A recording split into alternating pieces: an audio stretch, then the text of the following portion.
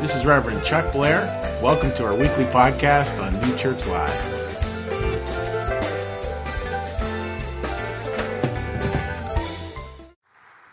So again, a great big good morning. Can you believe Christmas is almost here? Like, how crazy is that? Like, it feels funny to be starting up Advent season again. And as I love to remind people, like, I love the word Advent. Please all say why together. I want to tell you why. It's the same root for the word adventure. That's kind of cool. You know, the idea that Advent is a time of waiting, and it's a time where actually we can go on an adventure. We can look at life, kind of look back at life, look at the year behind us, look at the year ahead of us, and then think about ways that maybe we're hoping something is born anew in our heart.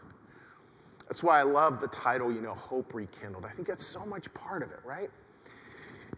I think for a lot of us, if you're like me, and I imagine a lot of you are, we're living in this life and there's just this sense of that we just want something to be born. A little sense of anticipation, maybe a little fear, a little wanting of like, yeah, how does life get born anew? How does hope get rekindled? And Christmas is always this beautiful touchstone where we come back to the same stories again and again to touch this beautiful time of year. And I love this Indian saying that you never step in the same river twice. And I feel that way about the Christmas story. We never quite step into it the same way, though you repeat it year in and year out. But there's always these little pieces that sort of come to the fore. These little pieces that sort of like, so this is what this story is speaking to us this year. And I hope you can find that over the next 4 weeks here at New Church Live. Now the Christmas story, for those of you who aren't aware, it's an ancient story, and it's a story of when Christ was born and all the things that went around that. And it's not just a story of a historical event. There's all kinds of beautiful poetic truths to it too. So we can read it through kind of the literal level, and then we can read it through the poetic level too, of what does this have to do with our lives here in 2018. And with this story, the beauty of this story is that it happens in the year 0. And going way back in history, way back into the first pages of the Bible, there's all these pieces that we call prophetic, where people are saying, look, something's going to happen. Something will be born into the world. Something will be born anew. Talking about Christ and also talking again at a poetic level about our lives. This sense that maintenance is perpetual creation, that the furthest we can get in life is a seed to the next. Furthest phase we can get in life is but a seed to the next. So, I want to start out this service by reading a prophecy here. It's an ancient one, several thousand years before Christ was born. And we're going to be out in the audience a couple of times today. For those of you who are first-time attendees, I want to settle you right now. You're not going to be asked to answer anything. But if you would like to participate, you're more than welcome. And the first thing I would like to do is I have a little reading here from Isaiah 11. I would love somebody to volunteer, or to volunteer somebody sitting beside you, to read this. I made it, because I've gotten older, I made it in 18-point font. So you are good. So if somebody would raise their hand, I'll be out with the mic and you can read it for us.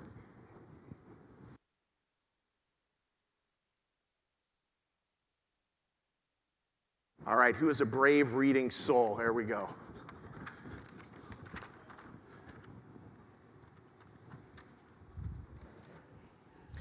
A green shoot will sprout from Jesse's stump, from his roots a budding branch. The life-giving Spirit of God will hover over him, the Spirit that brings wisdom and understanding, the Spirit that gives direction and builds strength, the Spirit that instills knowledge and fear of God. Fear of God will be all his joy and delight. He won't judge by appearances, won't decide on the basis of hearsay. He'll judge the needy by what is right, render decisions on earth's poor with justice. His words will bring everyone to awed attention. A mere breath from his lips will topple the wicked. Each morning he will build righteousness and faithfulness in the land. Thank you, Dan. So there's that beautiful prophecy, a beautiful line. I want to come back to how that starts. It starts out with this idea that a green shoot will arise. And that's powerful stuff.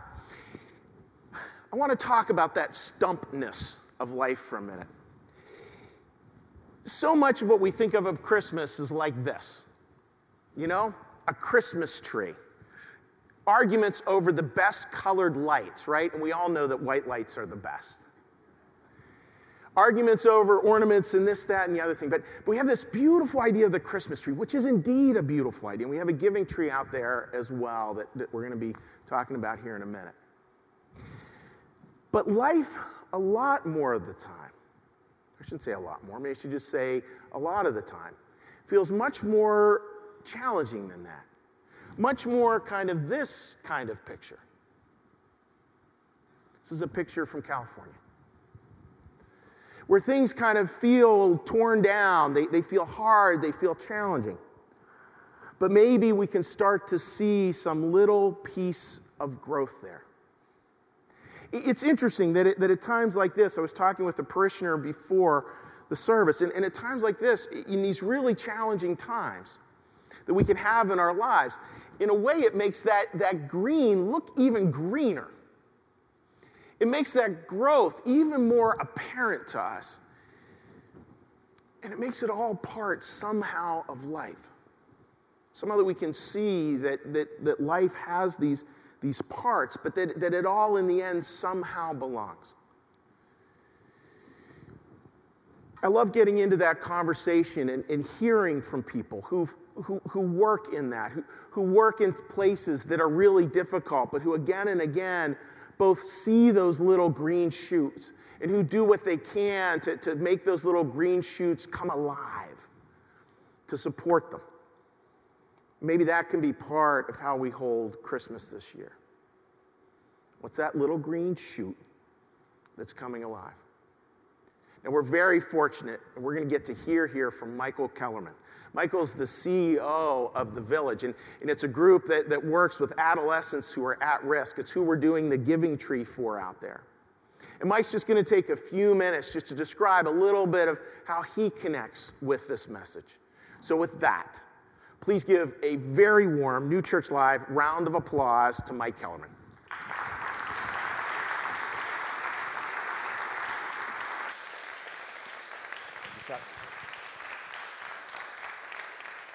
Thank you very much. Thank you, Chuck, and thank you all for such a warm welcome. I feel very welcome in this environment. As Chuck said, I'm Michael Kellerman. I'm the president and CEO of The Village. Thought I'd talk to you a little bit about The Village and what we do and how that connects to the message that is so profound here today. So The Village is 141 years old. We're an organization that's dedicated to child welfare, and it started 141 years ago when a group of women of faith came together and saw that there were children that didn't have families, saw that there were children whose families had crises in them, or those children had crises and that family was not a stable unit, a healthy place for them to thrive. And they said, if we're not going to do something, who is going to do something?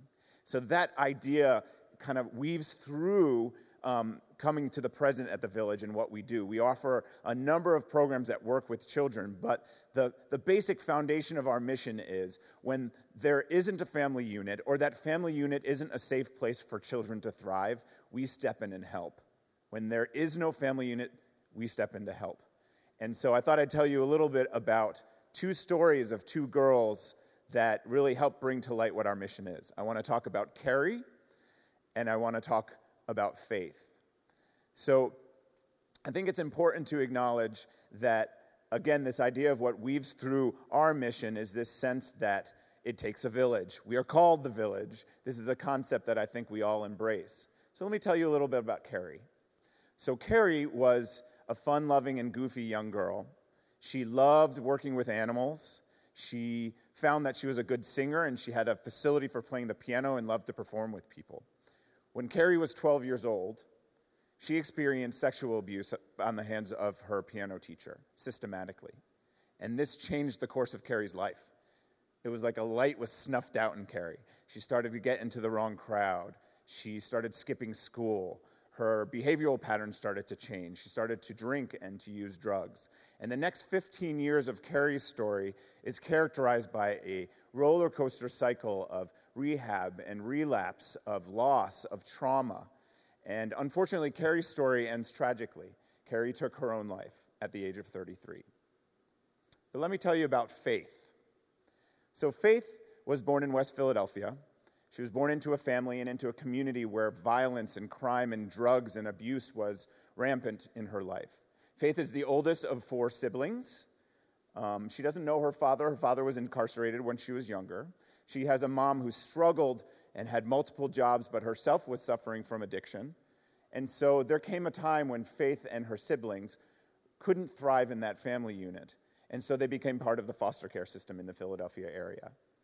Now, Faith's younger siblings actually did quite well in foster care. They were in a therapeutic foster care, and it was an environment that was safe. But Faith, by this point, was a teenager. We know about teenagers. Teenagers push boundaries. Teenagers struggle.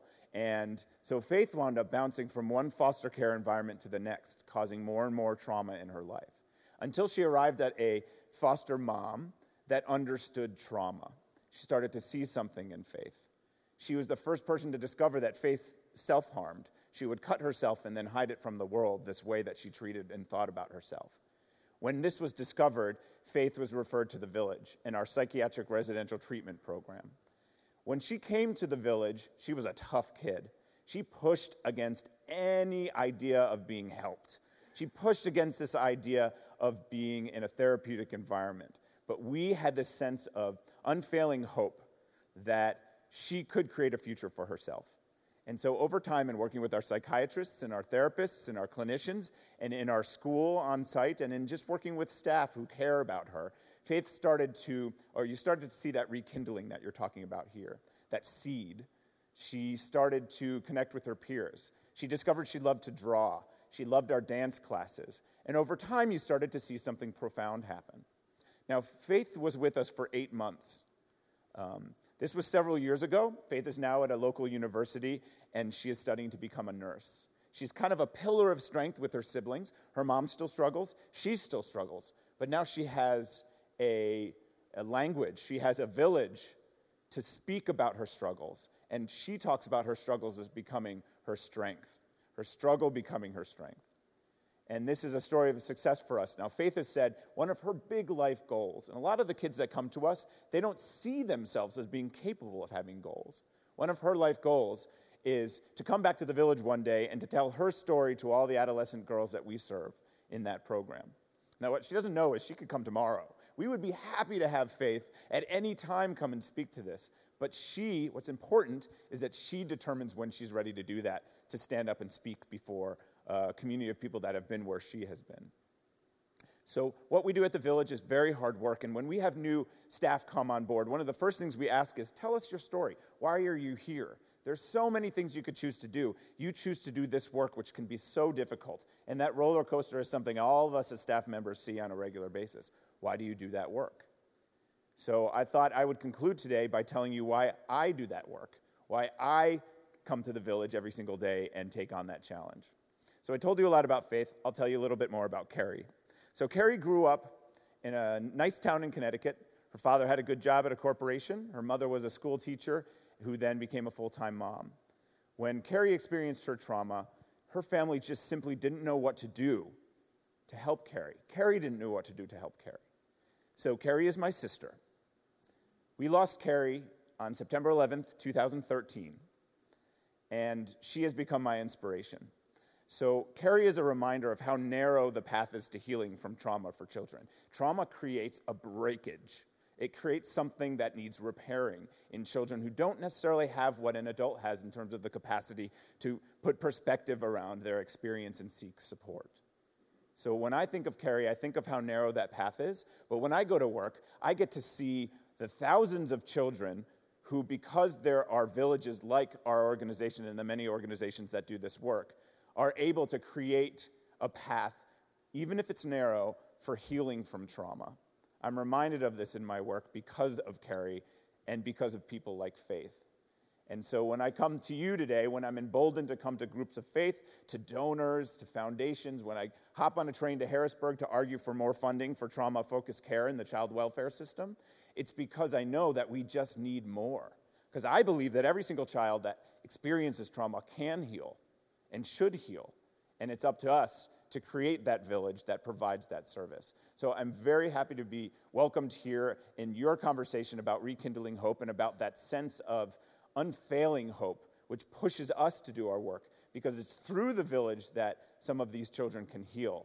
But it's the concept of healing, it's the concept that we are here every single day that I think makes it a difference in the lives of these children. So I just want to thank you for welcoming me. It's a real honor. Thank you very much. That's beautiful. Thank you. Thank you. Thank you. Whew.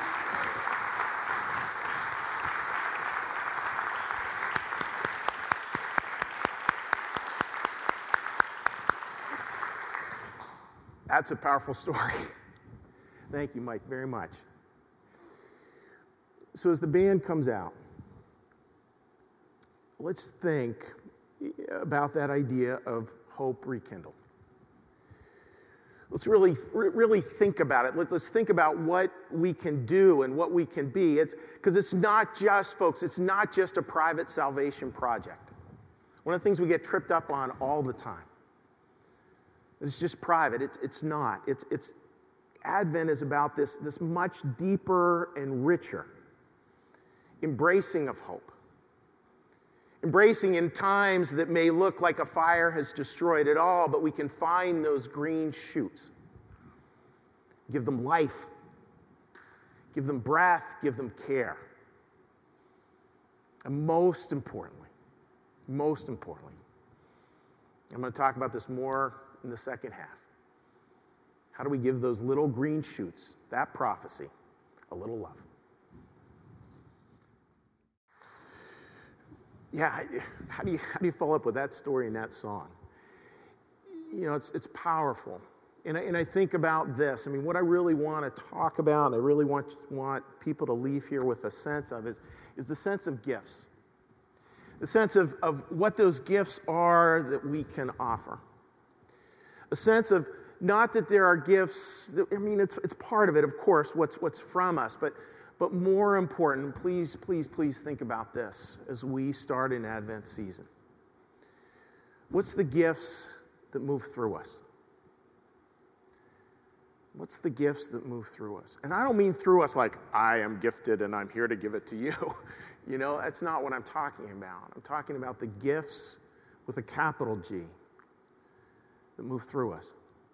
Can I tell you a story from last Friday? So last Friday, I'm very, very privileged and honored to do Friday chapels over at the Bernathen College. They call it Friday Morning Live. Is that good or what? And super fun. You know, it's New Church Live sort of, but in Twitter form. You know, 146 characters or less.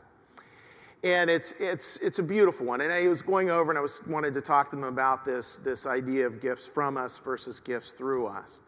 And I don't know who in this congregation did it, but you get 15 extra credit points, just so you know. Spend them wisely. Because this is what happened. Is I came downstairs, and there, right at the where the mail bins are, there's a gift. And it's to the parents that Angela was talking about at the beginning of this service. And it says what the gift was, all wrapped up beautifully. You know what the gift was? Kitchen utensils. Is that the most sexy gift in the world? Yeah, yes and no, right? Like, I'm not giving that to my wife this year, you know? But you know what? I'm holding that. Do you know what that gift means to that family? Do you know the ripples that creates in our world?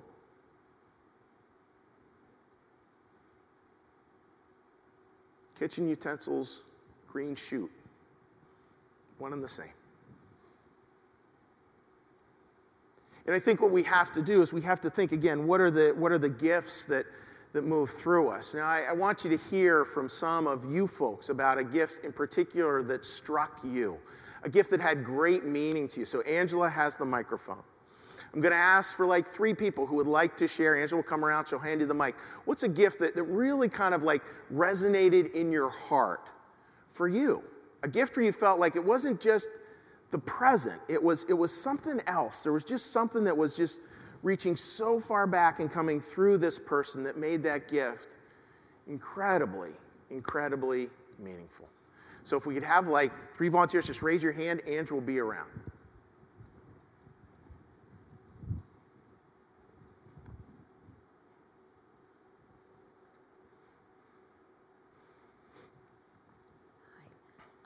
About 10, maybe a dozen years ago, I had been walking through Costco, and every year they have a nativity set, and they're always beautiful, but this year it was just exquisite. I don't know what it is about it, but it just felt so special, and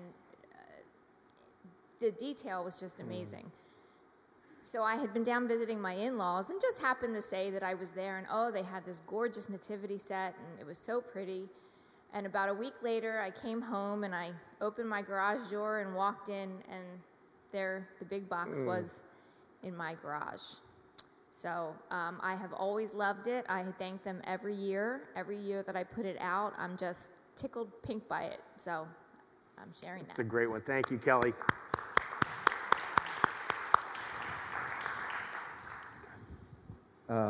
We'll see if I make it through this one. It happened yesterday. For those who don't know, I'm about 14, 15 months post cancer diagnosis and seem to be through some of the worst of it. But yesterday was my son's 8th birthday. And thinking about all the presents he received yesterday and the gifts he was given and the experiences, whether it's going to the movies or anything like that. But in the wake of all of that, this 8-year-old turns and says, this is the best day of my life. And for me to be alive on what he's considering at 8 years old to be the best day of his life was an incredible gift. Thank you, Kate.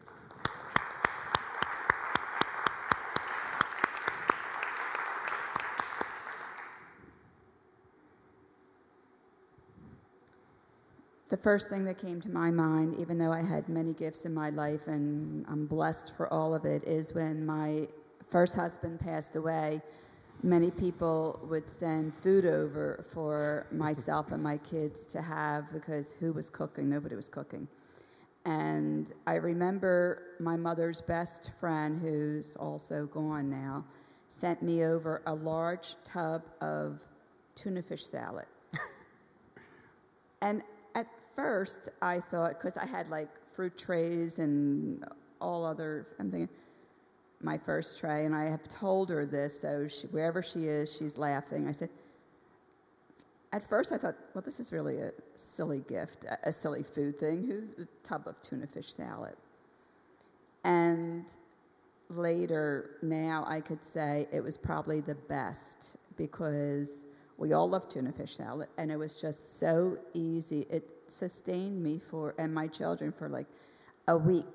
Just went in there with your cracker or bread and spread the tuna fish and ate it, or just a spoonful and grabbed it like you would peanut butter or whatever. And it was no heating up, no anything, It was just the best. And it got us through that week when we didn't feel like doing anything else but just taking out the tuna fish salad and eating that. So that was still one of my treasured gifts, yes. Yeah, let's give all those folks a round of applause, please, folks. Thank you.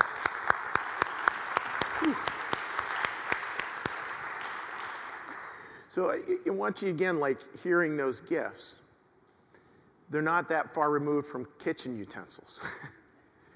They're pretty simple things. I think, again, that gift of what comes from us versus what comes through us is a question to return to again and again in Advent season. I want to step over here for a minute and talk about these gifts and talk about sort of how I think they work and why I think they're so important. I think we can look at gifts one of two ways. Kind of my barn or God's light. That is a really bad analogy, but I'm running with it. All right, so let's say that together. My barn. Let's say that better. My barn or God's light. My barn or God's light. You can tell I grew up in the country.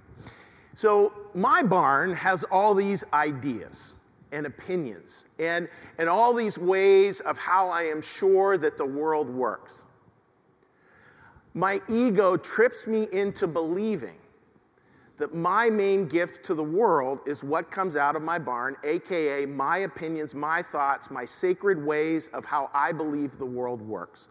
All guilty, please raise their hands right now. We really do fall into that. It's an ego trap that yes, my opinion, my this, my that, that is what I have to offer.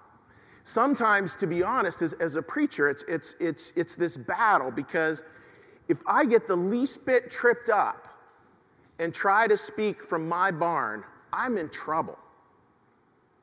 I'm in trouble. And it's not that I'm the smoothest preacher in the world by any stretch, but as soon as I do that, the thoughts just get all jumbled. It's a much better place when I try to think, all right, so what can come through me?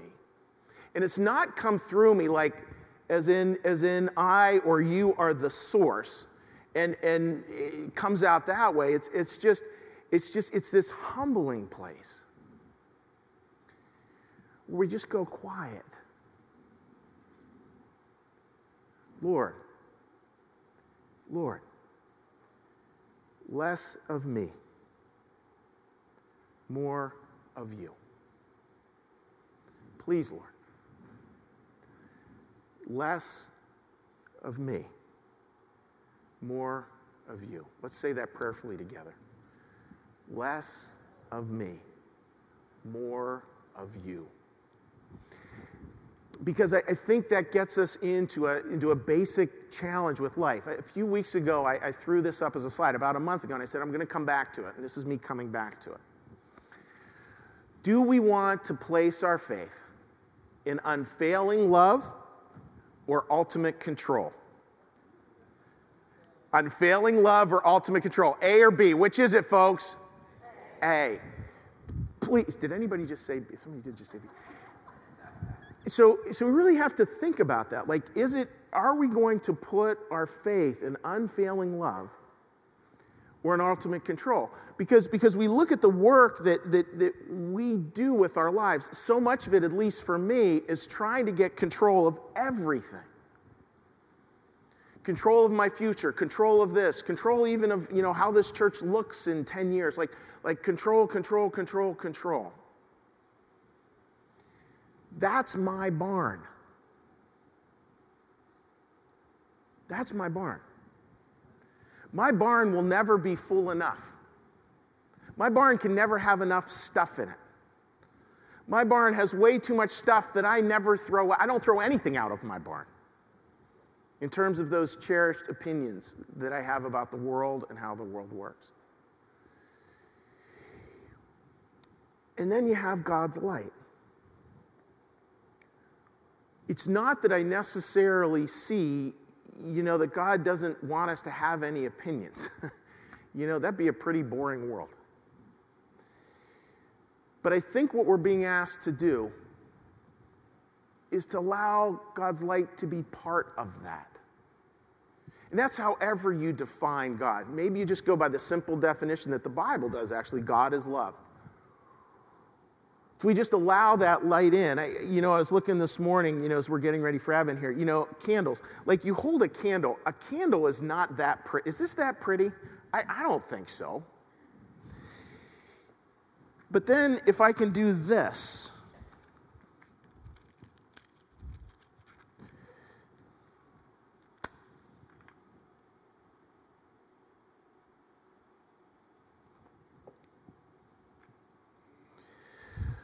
all of a sudden that light becomes something beautiful.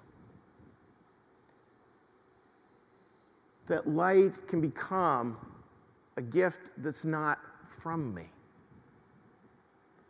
from you, or from us. It's a gift that moves through us. See that over and over again. This morning we decided to try our first ever New Church Live men's prayer breakfast. And we pulled it off. Thanks to Kelly doing refreshments with her husband.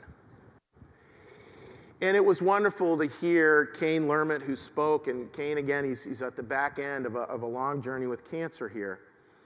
And to hear him say the line, and this was beautiful. He said, you know, I don't have answers. What I have is experience. Is that good? I don't have answers. I have experience. And we're in that room. And there's light. And there's light. There's light flowing through. When we hear a story like Mike's, you know, I got to tell you, Mike didn't tell me that was his full story. And wow, was that powerful. You share those stories, and we get a sense of a light that moves through us. A light oftentimes in the midst of darkness. Could I get an amen on that? It oftentimes is in the midst of darkness. I think, folks, so much, life does really look like this. And when life looks like that, can we step to a different place where life looks like this? Where we can see the beauty that maybe can come out of things, that the beauty that can move through us, the light that can move through us. Can we get ourselves out of the way enough? I mean, maybe that's our work. Get ourselves out of the way enough to get in the conversation of what we feel wants to move through us. I mean, just imagine you picked one of the Advent themes, which are the 4 weeks of Advent. Each one has a theme, which is hope, love, peace, and joy. Just imagine picking one of those and going, yeah, you know what? I'm not so worried about Amazon Prime this year and free delivery, and we'll get there on time. But instead, I want to figure out how joy can move through my life. I want to figure out how hope can move through my life.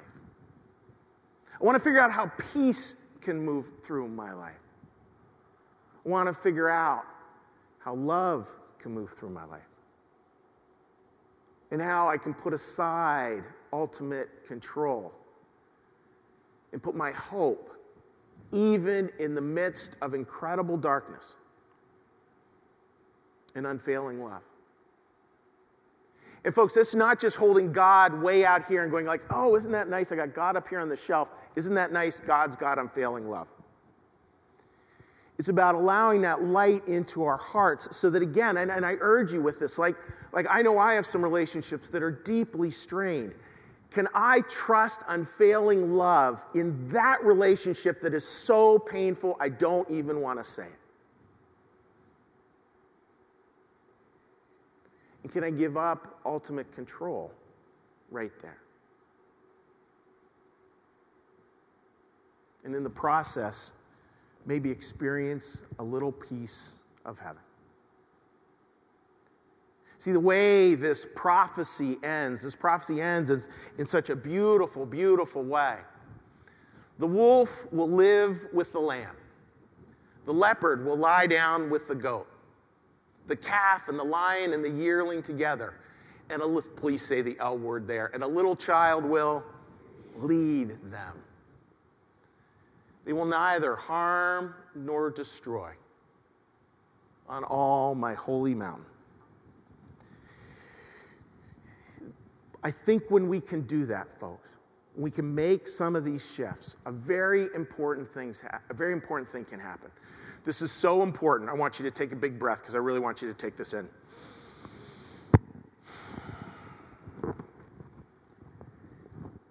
Maybe fear can move to anticipation.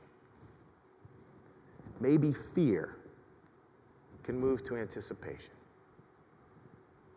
And maybe anticipation with a smile can become hope rekindled. Amen.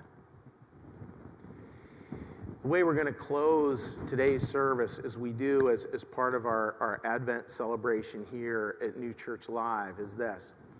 I'm going to bring down the hope candle. I'm going to put it down here. And then we have cards set out in different places. And what I'd invite you to do would be to come forward, if you want to, you don't have to come forward and just fill out a prayer that you would like us to pray over with Advent. What is something in terms of hope you're hoping to see hope rekindled with in your life this Advent season? The band will be gently noodling in the background.